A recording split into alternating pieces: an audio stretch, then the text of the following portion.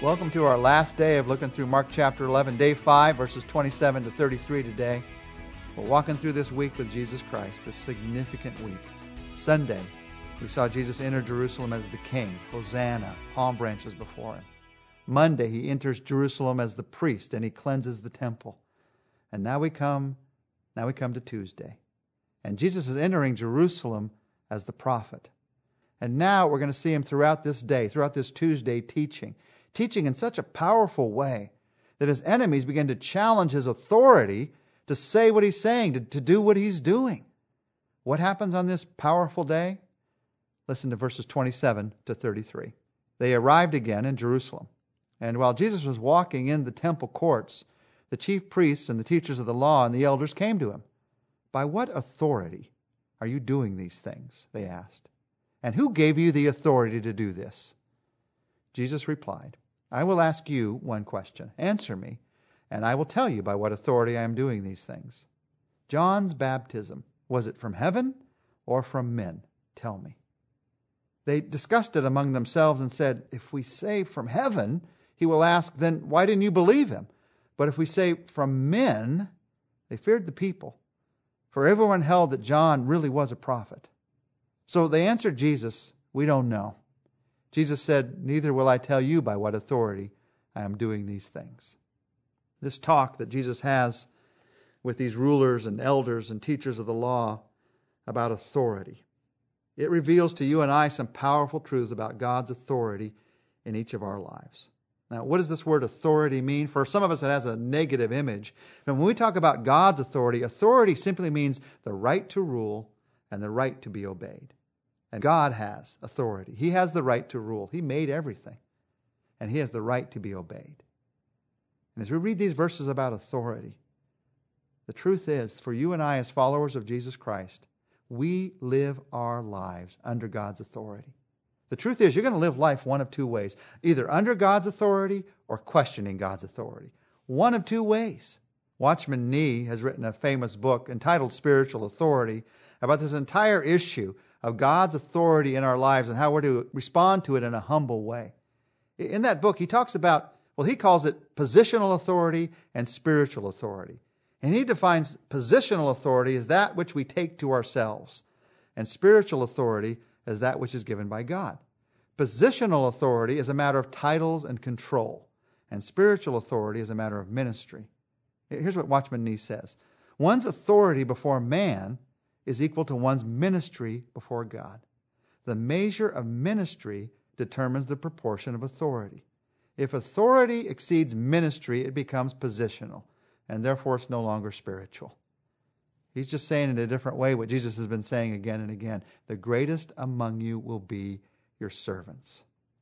Now, some people, as they talk about this idea of spiritual authority, they try to take it all the way down the line and talk about the spiritual authorities in the government and the spiritual authorities that we have in family. The truth is that can get very confusing because only God's authority is perfect. Governmental authorities are going to be imperfect. Authority in family, parents and children, that's going to be imperfect. Being obedient to the authority of a government is essentially being obedient to God's authority. That's what these verses are talking about as we read about authority throughout the Scripture. And as we read in these verses, we see these religious leaders questioning authority. Instead of living their lives under God's authority, they are questioning that authority. They've questioned it from the very beginning because it threatened their way of life. By the way, that's why we question God's authority. It threatens our way of life. I don't want God messing with my business. I don't want God messing around in my life. I want to live life the way I want to live it. What is it that causes our pride to rise up? What is it that causes us to decide to live life ourselves instead of trusting Him? These religious leaders are a study in the personal challenges, the heart challenges that we all face. Why is it that we question God's authority? Essentially, it's because we're afraid. 3 reasons you see in these leaders. We question God's authority because we're afraid of change. Number 2, we question God's authority in our lives because we're afraid of others' opinions. And number 3, we question God's authority in our lives because we're afraid of facing the truth. First, we question God's authority in our lives because we're afraid of change. If you live your life under God's authority, He's going to make some changes. He's going to make some changes in your heart. He's going to make some changes in your life. He's going to make some changes through your life. He's going to take you to some places you're not sure you want to go. Now, after you go there, you're going to say, well, God, what was I thinking? Of course this is where I was supposed to be. You know me better than I know myself. You wouldn't have brought me here unless you knew you could use me here, work on my life here. But while we're headed there, we're afraid. And so we question God's authority in our lives. Look for a place in your life where you're saying no to God right now. It might be some place of ministry. It might be some place of growth, some temptation that you're allowing not only to come into your life, but be welcomed in your life. Some place where you're holding God at arm's length. You're questioning God's authority. Look at some place where you're saying no, and it's likely it's a place where you're afraid to change. Because we're afraid of change, because we're afraid of letting go of our life and enjoying God's life, we say no to God's authority over our lives. We say no to God's right to rule and his right to be obeyed. There's a second reason we question God's authority, you see in these religious leaders. We question God's authority because we're afraid of others' opinions. Jesus asked them a question. They're saying, why do you have authority to do the things? And he says, well, John the Baptist, was he from God or men? And the Bible says, if we say that he was from men, the people are not going to like us because the people think that he was from God. And so they answered Jesus, we don't know. We question God's authority in our lives because we're afraid of others' opinions. It's a scary thing. It's a humbling thing. It's even an embarrassing thing to look at my life, or for any of us to look at our lives, and realize the times that we have said no to God simply because we're afraid of what somebody might think of us. The times when instead of sharing a word of faith, we've just said nothing. The times when instead of stepping away from a situation, we've just stayed. The times when instead of standing up for God in a situation, we've just been quiet. Because we're afraid of what somebody else is going to think of us. We're afraid of other people's opinions. It happens to all of us. It happened to these religious leaders in that day, but they're not the only ones. It happens to me. It happens to you. We question God's authority, his right to rule, his right to be obeyed, because we're afraid of what somebody else might think of us. Now, when you call that for what it really is, it helps us to see who we really want to be. I don't want to be a person who lives my life based on others' opinions. I want to be a person who lives my life based on the great love of God that he's put into my heart.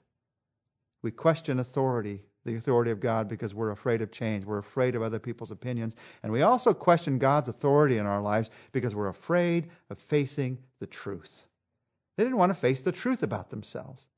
These religious leaders didn't want to face the truth that they had gotten a pretty comfortable life, and that if Jesus was to be accepted into their lives as the true prophet of God, the true Messiah from God, they'd have to make some radical changes and face some truths that they had never faced in life before. Face the truth. When you face the truth, you have a new power from God in your life, even if it's the power of a humble recognition that you were wrong. There is power in humbly being able to say, I was wrong. I faced the truth about this. One of the reasons that you and I live our lives without the power of God in our lives is this fear of facing the truth about myself, facing the truth about life, facing the truth about others, facing the truth about this circumstance. You face the truth and you have power, God's power. But you ignore the truth and you have no power because you know deep down that you're hiding from what you know to be true. And you also are holding God's truth at arm's length in your life. These religious leaders come to Jesus that day and they say, by what authority do you do these things? Jesus had already given them the answer. You can read about it in the Gospel of John. In John 5:26, Jesus says, the Father has life in himself, for he's granted his Son to have life in himself. And he has given him authority to judge all mankind because he's the Son of Man. In John 17:2, Jesus prays, for you have given him, praying to his Father, you've given him authority over everyone in all the earth. And he gives eternal life to each one you have given him. Who gave him authority? God did. The Father did. Now, the answer was there, but they couldn't see it. They could not see the truth. The question that I have to ask as I read these verses about authority is, under whose authority am I living my life? And much of the time I have to admit, I have to say it's under my authority.